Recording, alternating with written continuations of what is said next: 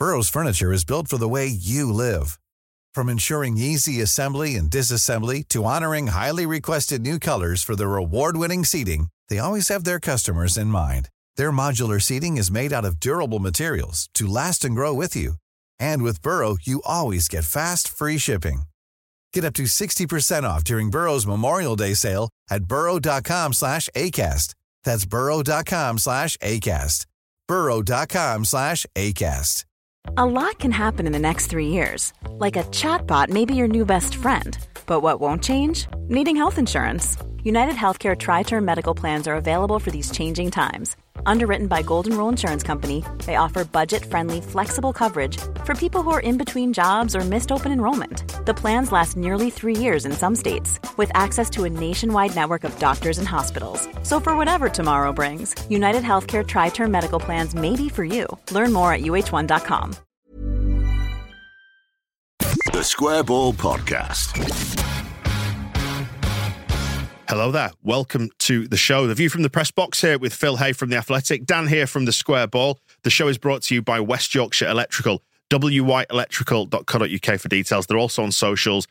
Specialists in all things electrical, fully accredited. If it's got wires in it, they will work with it, including solar panel installation, battery storage, EV chargers, as well as they are specialists in renewables. School contracting, CCTV, security alarms, you name it, they do it. Full details on the website, wyelectrical.co.uk for details. Phil, hello. Our usual Monday get-together, you and I, and a fairly pleasant one, I think, this week, because we went and absolutely roasted Cardiff at the weekend. So how was it for you? How was your journey? I'm interested in finding out, because it's a right old trek down to South Wales. Yeah, good and proper roasting. I would say that's the best trip I've ever had to Cardiff. I mean, the levels of competition for that are fairly low, because we had some really miserable trips down to Wales. But no, the drive was nice and steady, motorway there and back, clear roads. I'm pleased you're concerned about my logistical movements. It was just all-round top performance from Leeds. It's strange with Cardiff. I watched them on the first day of the season at Ellen Road, and I know they were within a few seconds of winning that game. But I thought they were incredibly limited. And my initial impression of them on that day was that they were likely to be in trouble this season. And you had exactly the same impression from the game on Saturday. That was a very unhappy home crowd, and I totally understood that. And you came away afterwards trying to decide whether Leeds, who had been excellent, had made them look particularly bad, or whether they were just actually as bad as they seemed and as limited as they seemed. And I suspect it was a little bit of both. And it's quite a surprise to see them where they are in the division and to think that they are virtually safe, because they look like a side who could have been swimming around the plug hole this season on the basis of what we've seen of them in the flesh. But Leeds were never in trouble. And I think the big thing for me on Saturday was that they avoided the pitfalls of previous away games and the failings of the games that they had lost, like West Brom and Preston, Stoke and Sunderland and others, in that they got ahead early on, which meant that Cardiff's really low block was apparently obsolete, although Cardiff seemed compelled to kind of stick with it all the way through the game, which was very strange. But then a second goal which really turned the screw and meant that, in the second half, it was really about game management more than anything else. It should have been more than 3. It could easily have been more than 3. The luxury of being able to miss that penalty. But I think, I was listening to Farker afterwards saying that was probably the most mature performance of the season. And I think that's right. And certainly away from home, it was very controlled. And I have to say as well, I think probably the sort of result and performance that was needed after some of what had gone on during the week. And how much of the change in tack that we saw there in the away game, taking an away game by the scruff of the neck rather than being a little bit passive or awkward, or however it is you might want to describe some of our more recent away performances, how much of that do you put down to Patrick Bamford, who's quick becoming like Renaissance man, isn't he? Yeah, I think he's having a big influence. I think that there's a definite difference being made by him at 9. His runs in behind, his movement on Saturday was really difficult to manage in the way that it was against Birmingham as well. And it did feed into one of the pieces that I did last week, which was saying that when Bamford does get going, he does tend to get on a bit of a roll, and that's 3 goals in 3 for him. I think you would say that the finish on Saturday was very much the yin to the yang of that Puskas Award winner away at Peterborough. But it was still born of a lot of what Leeds do well. Ruter's passing to Somerville trying to go beyond the last man into kind of deep positions near the byline where he can cause havoc. The pace was killing Cardiff. Cardiff didn't seem to know how to manage it. And what I found really strange with them was that they didn't seem to have much in the way of tactical adjustment after they went 1-0 down. The low block was still there, and that I think is why the home crowd were getting so tetchy towards the end of the first half, because it felt as if they were inviting Leeds on at a point when they were already 2-0 down. So I do think Bamford is making a big difference. I think Gruev had his best game in the centre of midfield by a distance. Probably a good game for him to settle into, because Cardiff were not great and they were pretty passive themselves. But we haven't seen a huge amount of Gruev this season. I do always think with him that he's someone who's come from the Bundesliga, someone who's played at a pretty high level with Werder Bremen. You did think in the Championship that even though he'd have to adapt to a different style and I guess a different level of intensity, and the Championship's pretty unique in the way that football is played out in it, you thought that he should be a really big asset. And I think playing like that, he definitely is. Yeah, what was the crowd like overall? Home fans, away fans, presumably the away fans in good voice on a day that was there to be enjoyed, I think. Because I bumped into a pal of mine, guy called Peter, on Friday. He was going down with his lad, and they were getting up at 5 or 6 in the morning or whatever. The coach was setting off at 6, and we were sort of exchanging the usual idea that it's a long way back from Cardiff when you lose. And I remember very, very starkly what it was like losing that playoff final and waiting for the train afterwards, just slumped on the platform thinking, it's 5 hours back to Leeds now. With the rain hammering off the roof. And the away end was, as you'd expect, it was quite a big home crowd on Saturday. And I think it was a classic example of a game where there's nothing for the home crowd to invest in at all. I think the realists among the Cardiff support will have seen and noticed that Cardiff were outmatched and that Leeds' superior quality was definitely telling. But I definitely think that there were ways in which they could have been more aggressive, ways in which they could have mixed it up more. They didn't ever really look like scoring. There were just a couple of moments at 2-0 down in that kind of critical period, 75 minutes to 85 minutes, where they had the odd chance. And if a goal goes in at that point, you suddenly fear that you're going to get that scrambled finish in which what should be an easily banked win turns into a kind of ludicrous draw. But it didn't ever feel like it was going that way. And I think Leeds' presence of mind to finish it off, even after Somerville missed the penalty, made it something pretty close to the complete performance, I thought. I did think it was really, really good. And I don't know, it was a difficult week for Farke because he had Ayling leaving. And, my understanding with Ayling is that he, even a couple of weeks back, he was minded to stay and to see this season out. But I think in the absence of a new contract coming his way, and particularly the absence of any significant minutes at Peterborough, I think he just found himself asking what role he was actually playing other than, kind of that of a cheerleader. So the request to go to Middlesbrough after the Peterborough game really, really stemmed from that. But you had the issue with Charlie Creswell also, and Farke has taken a hard line on that. And then he does seem like a disciplinarian in these scenarios. But it's hard for me to see a way in which this doesn't end with Creswell leaving. You feel as if you've seen this dance before, and in the circumstances, the vibes you're getting are that Creswell definitely wants to go, and that if there was the right offer or a suitable offer, then Leeds would let him. The difficulty is that a huge amount of the interest in him is coming from the Championship, and you have to be strategic when it comes to letting players go elsewhere and thinking about what they might do that might compromise your own season. And it seems evident that Leeds would not want him to go to another club who were in the mix with them in the Championship. But when you have weeks like that, and when you're making big decisions that some people will agree with, some people will disagree with, when it's kind of major stuff, it does seem pretty important to me that in the game that follows, the weekend that follows, you perform and you play in a way and you deliver a result, at the same time.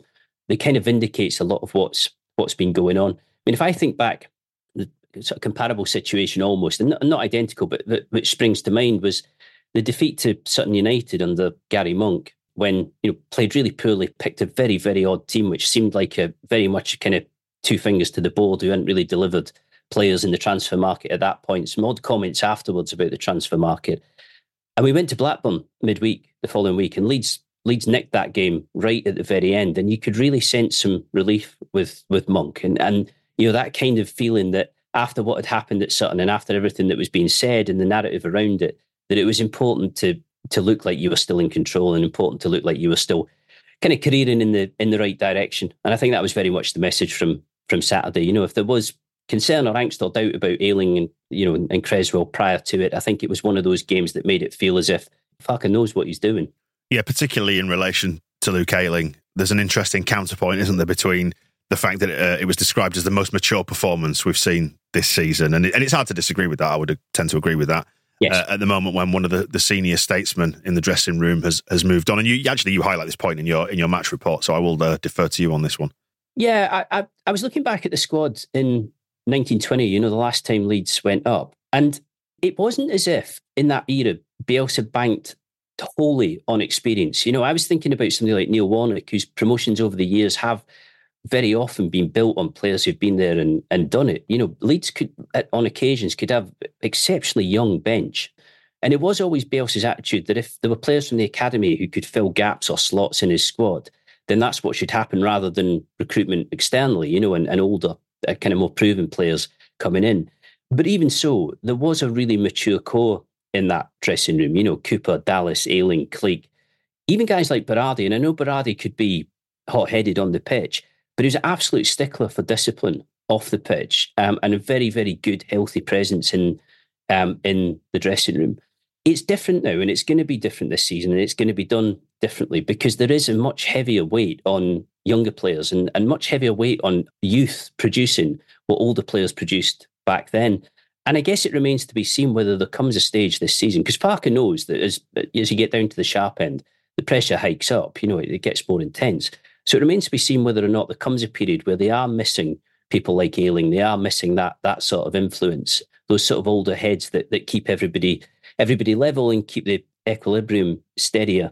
I think, though, another point to make is that back in that season, 1920, a lot of the older players were playing. The older heads were involved and heavily involved. That isn't the case now. Ayling has had very few minutes, certainly since things fell into place at the end of August. It's been kind of drift towards the fringes of the squad.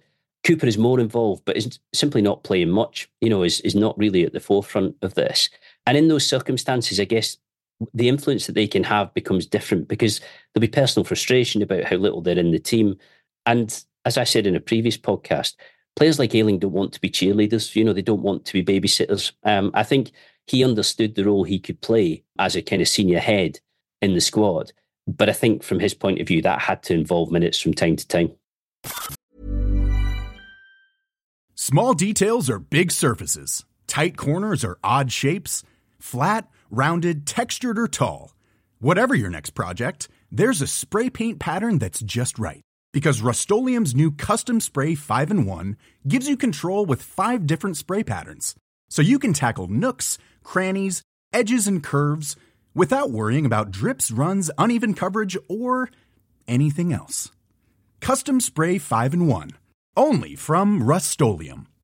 One size fits all seems like a good idea for clothes until you try them on. Same goes for healthcare. That's why United Healthcare offers flexible, budget-friendly coverage for medical, vision, dental, and more. Learn more at uh1.com. Hey there, it's Michelle Norris. I'm host of a podcast called Your Mama's Kitchen. When I travel, I'm usually looking for a way to find a taste of home when I'm not at home. And one of the things I love to do when I am at home is entertain. And Airbnb allows me to do that. When I was in California recently, I rented a house that had a great kitchen. And when we were sitting around the table, we were all thinking, we're in someone else's house. Someone could be in all of our homes as well.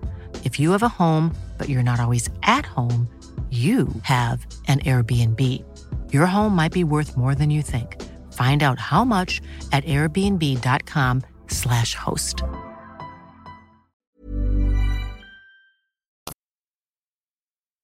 It's interesting to draw a comparison with last season. And this season, it feels like Leeds are perhaps putting together or have put together the nucleus of a new core to this side. And I'm thinking in particular Ethan Ampadu, still a very young man, but quite a seasoned pro for a young man, isn't he? And he's wearing the captain's armband at the weekend.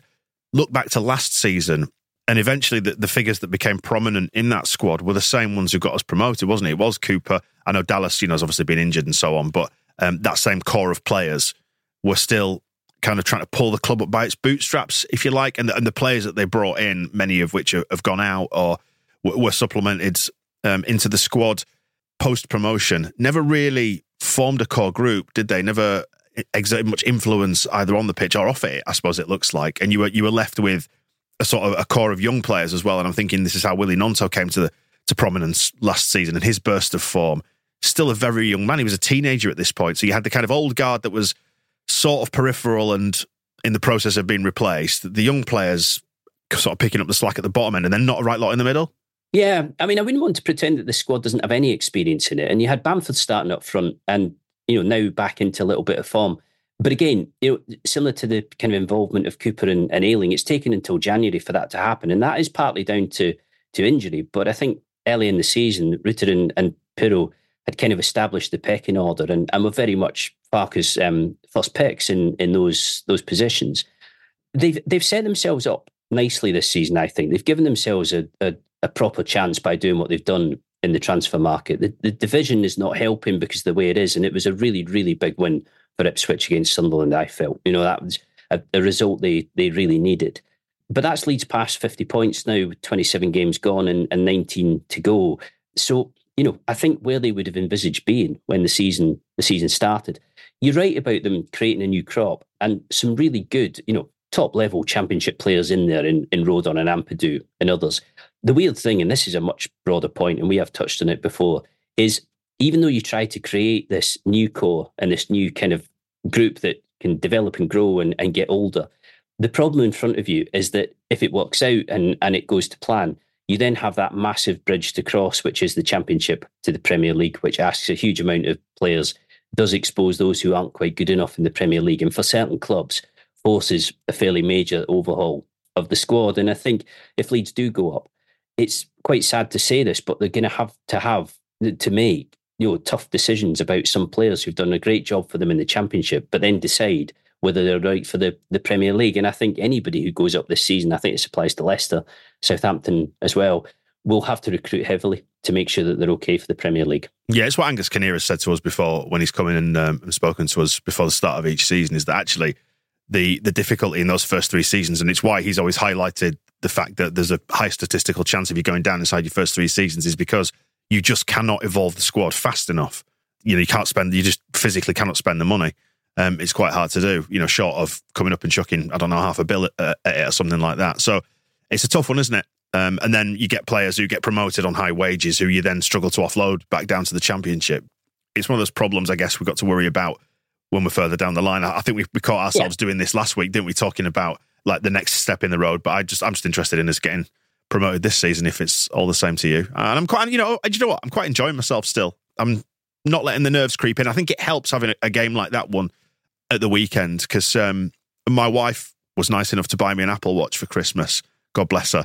Just another thing to play with to keep you quiet, I think. And I'd looked at my heart rate for that game because I'm just curious because it's one of the new ones, it tracks it. Never rose above 76 at the weekend, Phil, which tells you a lot about that game, doesn't it? Do you know what I got for Christmas from my wife? Go on. An Iron Brew clock. Right. It's ace, actually. Yeah. Love it. But it wasn't an Apple Watch. I'll put it that way. But similar theme, I suspect slightly less cost. It was classic, let's not get each other anything territory, and then she gets me that. And then she gets you an Apple Watch, but you've kind of followed the rules. Yeah, good on you. Rules are rules. Stick for them. Yeah. Spoken like a true Scotsman. Yeah. Absolutely, yeah. I came away from Cardiff as well thinking, and irrespective of what we've just said about, the jump from the Championship to the Premier League and whether who will be good enough for that. There've been a lot of high performing players in this Leeds squad this season, particularly those who've played really regularly. I didn't think Somerville had his best day at all on Saturday, but still those moments where he's such a handful that he's really difficult to manage and defences start to panic when he's getting in behind. Rutter, I think the combination of Rutter and Bamford looks really good. And I do wonder whether it is starting to bring the best out of Rutter when it comes to passing and pulling the strings at 10. But Ampadu, I mean, again, a good game for this to have Ampadu and Rodon at centre-back because they weren't under a huge amount of pressure. But they didn't let themselves come under a huge amount of pressure. And Ampadu just seems to manage things well, whether he's 10, 15 yards in front of the defence or whether he's at centre-back. And I think, again, for £7 million, somebody who's able to slot into either position so well is great value. Really, really good signing, that one. And probably at this stage, the signing of the summer, even allowing for the fact that, Byram on a free transfer has been really good value as well. Just on Somerville, I made that exact point on the match ball when we did that on the live stream at the weekend, sort of saying, it wasn't his best day, was it? I mean, he was only involved in the 2 goals, and he missed a penalty, but he was not quite, he wasn't his usual high self, was he? I think one of our highest scoring players statistically. Like if you look at FotMob or whatever, he's averaging really high for the season. So maybe it was a 7 out of 10 rather than an 8 or a 9. But even still, if those are the bad days, as I said on the Match Ball stream, if those are the bad days and you still come out winning 3-0 at an absolute canter, you can't really complain too much, can you? It's all gravy. Well, that's it. But you cannot pretend that he didn't make a difference in those. I know the kind of assists go to him, but it's the perseverance, isn't it? And it's the trickery, and it's the kind of click of the fingers chaos that makes defenders think, wait a minute, we don't know what to do here. And everybody starts to panic. People get out of position. And what you find is you've got Bamford, who, even though he's lying on the ground, is just free to prod that in. Another goal for Dan James as well. I think one of my favourite parts of Saturday's game was trying to work out how it was that James came out of that challenge with the ball for the third goal. It seemed as if he was going to get killed by about 3 people, and then all of a sudden was just careering away into the Cardiff half, having it's glorious watching it back, Phil. I've watched that on replay, along with the rest of the highlights, a number of times now, and you see it happening, don't you? The 3 of them all converging on this one spot on the pitch, and you go, "God, can you nick that away?" Oh, he's going to get there, and then they both panic, the defenders, and just clatter into each other. It's an absolute work of art. It was like Welsh rugby, really, where, you got a winger who's about to get absolutely smashed by 3 people, but somehow slips out of it. And I don't think even James knew quite how the ball had come out of that. But again, in that position, Leeds have so much pace going forward that as soon as you're exposed like that, you're in huge trouble. And that was a quality goal, actually. It was a lovely step over from Bamford and a really good finish from Rutter, who I think, definitely needs goals just to keep him ticking over. He's doing a lot right, and I think if he was bang on it, would have scored more than he has this season. But he's been a big influence from the start, Rutter, and I think in the story of this season will be absolutely crucial at the end of it too. He's just great fun. I absolutely adore watching him. As a young man having the time of his life, I look on it with it's a weird paternal pride, if you like, where he's just having such a nice time. Even in the celebration, having the presence of mind to do that for Luke Ayling, it feels like he's really, immersed himself in what makes the fans tick in relation to the club. I think the awful thing about last season, particularly from the sort of Somerville winner at Liverpool onwards, was that so few people seem to be enjoying it in any way. And you can see that in the players' body language. And the thing that always jumps to mind is sitting in the press box, watching them in front of that away end at Bournemouth with no idea of what to do, not really wanting to be there because you're horribly exposed and it's all going wrong. And it is nice to see a bit of joy in the football. I think there has been plenty this season. I think a lot has been right this season. It's not been perfect, and definitely aspects of it that you can pick fault with and pick holes in, and that was certainly the case away from home prior to the turn of the year.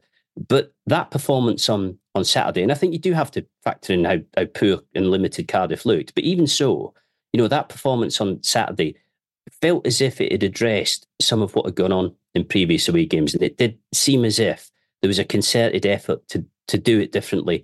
And as soon as the first goal went in, you did think to yourself, well, this changes it significantly because Cardiff are going to have to commit now, which Cardiff never really did. And I think that, more than anything, rather than the defeat itself, was why the home crowd were so unhappy about it. Just returning to an earlier point, Phil, we were talking about the almost seemingly inevitable departure of Charlie Creswell at this stage. You get the sense now that there's a little bit of momentum starting to build in terms of Leeds doing something in the market, because we're now middle of the month. 2 weeks left to get stuff done. It feels like there's a little bit of a head of steam, perhaps just building up. I'd be really surprised if they don't. And given the situation Creswell's in, I see no alternative but to find another centre-back or to find another player, whether it's a full-back who can play at centre-back, something that covers that gap. Because it was very, very explicit on Thursday when we sat in with Farke, and he does do this from time to time, but the Creswell question had almost become a little bit like the Joel Pirro at 10 question, where it was getting asked and it was in the background and, everybody was kind of thinking about it. It wasn't, front and centre necessarily, but there always was that thing of, what is happening with Creswell, particularly after he didn't feature at Peterborough. And it seemed like on Thursday, Farke had just decided to himself, right, I'm gonna lay this out and I'm gonna tell you exactly how it is, and then you all know, and we go from there. And the bottom line is that for the foreseeable future, Creswell is not going to be, not only is he not going to play, he's not going to be involved. And in those circumstances, you kind of feel like you've seen this dance before, that he is likely to go. That is how these situations usually end. And it did seem as well, like Farke was saying, in order for this to turn around, Creswell is going to have to come to him and basically say, I'm going to 100% knuckle down. Because the thing that Farke was taking most issue with wasn't his professionalism in terms of timing, turning up when he should turn up, which was an issue with Jed Spence. He basically said, when we are travelling away from home or, around about games, I see in his body language, a quite deflated character, somebody who isn't focused, somebody who is pretty frustrated about what's going on. And I think almost that thing of, does he really want to be here and does he really want to be involved? And clearly Farke's view on that is that at the moment, no, he doesn't. So this isn't going to resolve itself. There's going to have to be a decision taken one way or the other. But Farke is adamant on having 4 centre-backs in the squad. So if Creswell isn't involved, that leaves room for another one. And I think at right back, there was never the plan this month for both Spence and Ayling to go. In fact, a couple of weeks ago, you would have assumed that both would have stayed. But circumstances have dictated that. And in a way, you almost feel like right back has become as important as left back because of what's happened in the past fortnight. But it seems pretty obvious to me where the main focus needs to be. And while, I can certainly see scope and merit in looking for somebody in attacking midfield area, another kind of 10, I think the most prudent thing to do if Leeds are going to do anything is to strengthen what's at the back. The number 10 thing has almost resolved itself with Bamford returning to form up front, hasn't it? And Rutter being able to drop in behind him. That said, if there's an opportunity to do something, I'd like us to do it. But yeah, I agree that the more pressing issue is definitely at the back, isn't it? And I was just going to ask you, actually, it's something you touched on a little bit earlier in the show. For such a softly spoken character, Daniel Farke doesn't take much shit, does he? He always puts the interests of the club absolutely at the top. Well, I think this is the point that he was trying to make about both Ayling and Creswell, was that he wasn't minded to make decisions on the basis of what they wanted personally. I think with Ayling, you have to say that asking him to stick around in a sort of cheerleader role, kind of, a parental role, if you want to put it like that, is maybe asking a bit too much of him. If you aren't going to play him and you aren't going to use him at Peterborough, I think you probably have to face facts and say, if he's looking to go elsewhere, then we need to facilitate that, because otherwise, what are you asking of him? You're basically asking him to burn 6 months of a career where he's already 32 and getting into the back end of it. Creswell, I think, is different, and that seems to me to be, it's like a classic age-old battle, isn't it, of player and manager who's in charge. And managers who aren't in charge never last long. They simply don't. I mean, if you ever talk to Brian McDermott about the back end of his time as manager, when he'd been sacked and then reinstated, and the players knew he'd been sacked and reinstated, and those who weren't keen on him or those who weren't big on him, became less and less helpful, became kind of less and less committed in the dressing room. He always says he could feel that and he could sense it, but there was absolutely nothing he could do about it. He just knew that in the end, he was likely to get sacked by Cellino anyway, and was, but in the end, it was going to cost him, because, you start to lose control. You used to see it with Ferguson at Manchester United. You see it with Guardiola at Manchester City. Will take what look like fairly controversial decisions when they think it's in their interest to do that, even if it costs them some pretty good players in the process. And yeah, you're right. I mean, we saw it with Gnonto in the summer too. It was exactly the same thing of, you're not going to train with us, you're not going to play until you make a decision one way or the other. And I think that kind of set the tone. And between Spence and Creswell in particular, I think Ayling's slightly different. He goes with everybody's good wishes. But between Spence and Creswell, you kind of seeing who's in charge and who runs the show. Just made me wonder, particularly because he's been flapping his gums a lot this week, Jesse Marsch, whether he had full control over that dressing room or whether he's trying to be pals with them all last season. But I suppose it's not even our problem anymore, is it? No, not especially. I mean, I don't think in any way, certainly towards the end of the season, you didn't feel as if it was a dressing room that was blessed with great leadership or great resilience either. And I think that is different now. It's a fine balance, because you have to be careful not to upset players at the same time. And I don't mean individuals, I mean players en masse. And players en masse at a club like Leeds and in a dressing room like this one at the moment would want to see somebody like Ayling in particular managed properly and managed fairly and managed appropriately and looked after on the basis of 7.5 years of really, really, top service. It's different with somebody like Spence, for example, and I guess it's different with somebody like Creswell. As soon as it looks like you're making allowances, or as soon as it looks like you're weakening slightly in terms of discipline or authority, it can cause you problems very quickly. Have you been enjoying Jesse's podcast appearances lately, Phil?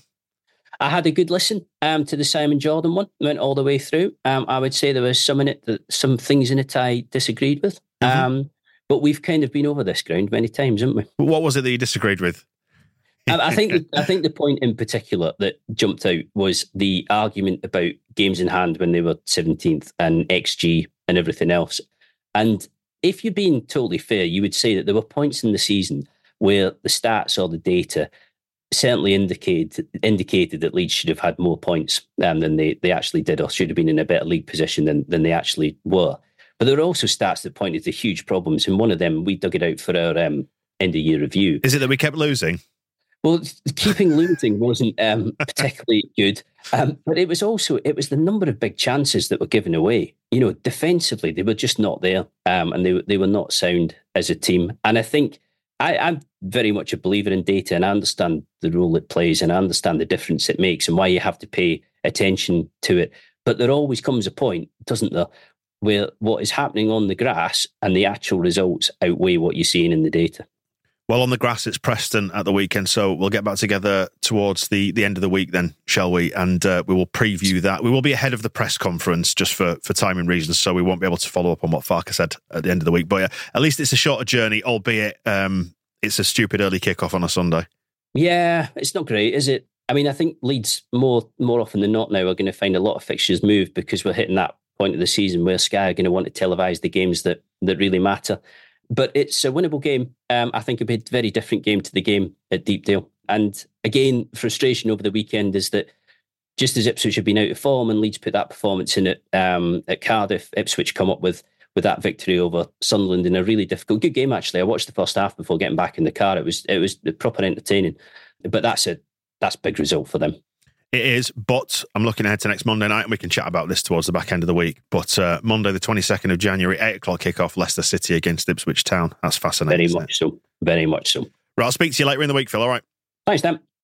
The Square Ball Podcast.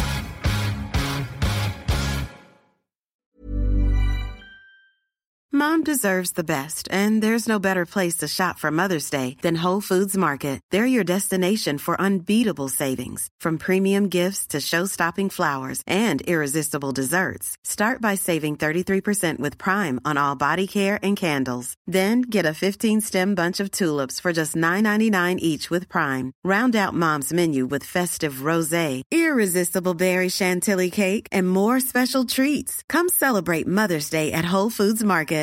Hey, it's Paige DeSorbo from Giggly Squad. High quality fashion without the price tag. Say hello to Quince.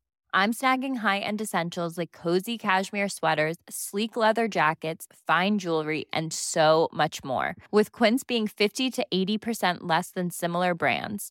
And they partner with factories that prioritize safe, ethical, and responsible manufacturing. I love that. Luxury quality within reach. Go to quince.com/style to get free shipping and 365-day returns on your next order. Quince.com/style. Mom deserves the best, and there's no better place to shop for Mother's Day than Whole Foods Market. They're your destination for unbeatable savings, from premium gifts to show-stopping flowers and irresistible desserts. Start by saving 33% with Prime on all body care and candles. Then get a 15-stem bunch of tulips for just $9.99 each with Prime. Round out Mom's menu with festive rosé, irresistible berry chantilly cake, and more special treats. Come celebrate Mother's Day at Whole Foods Market.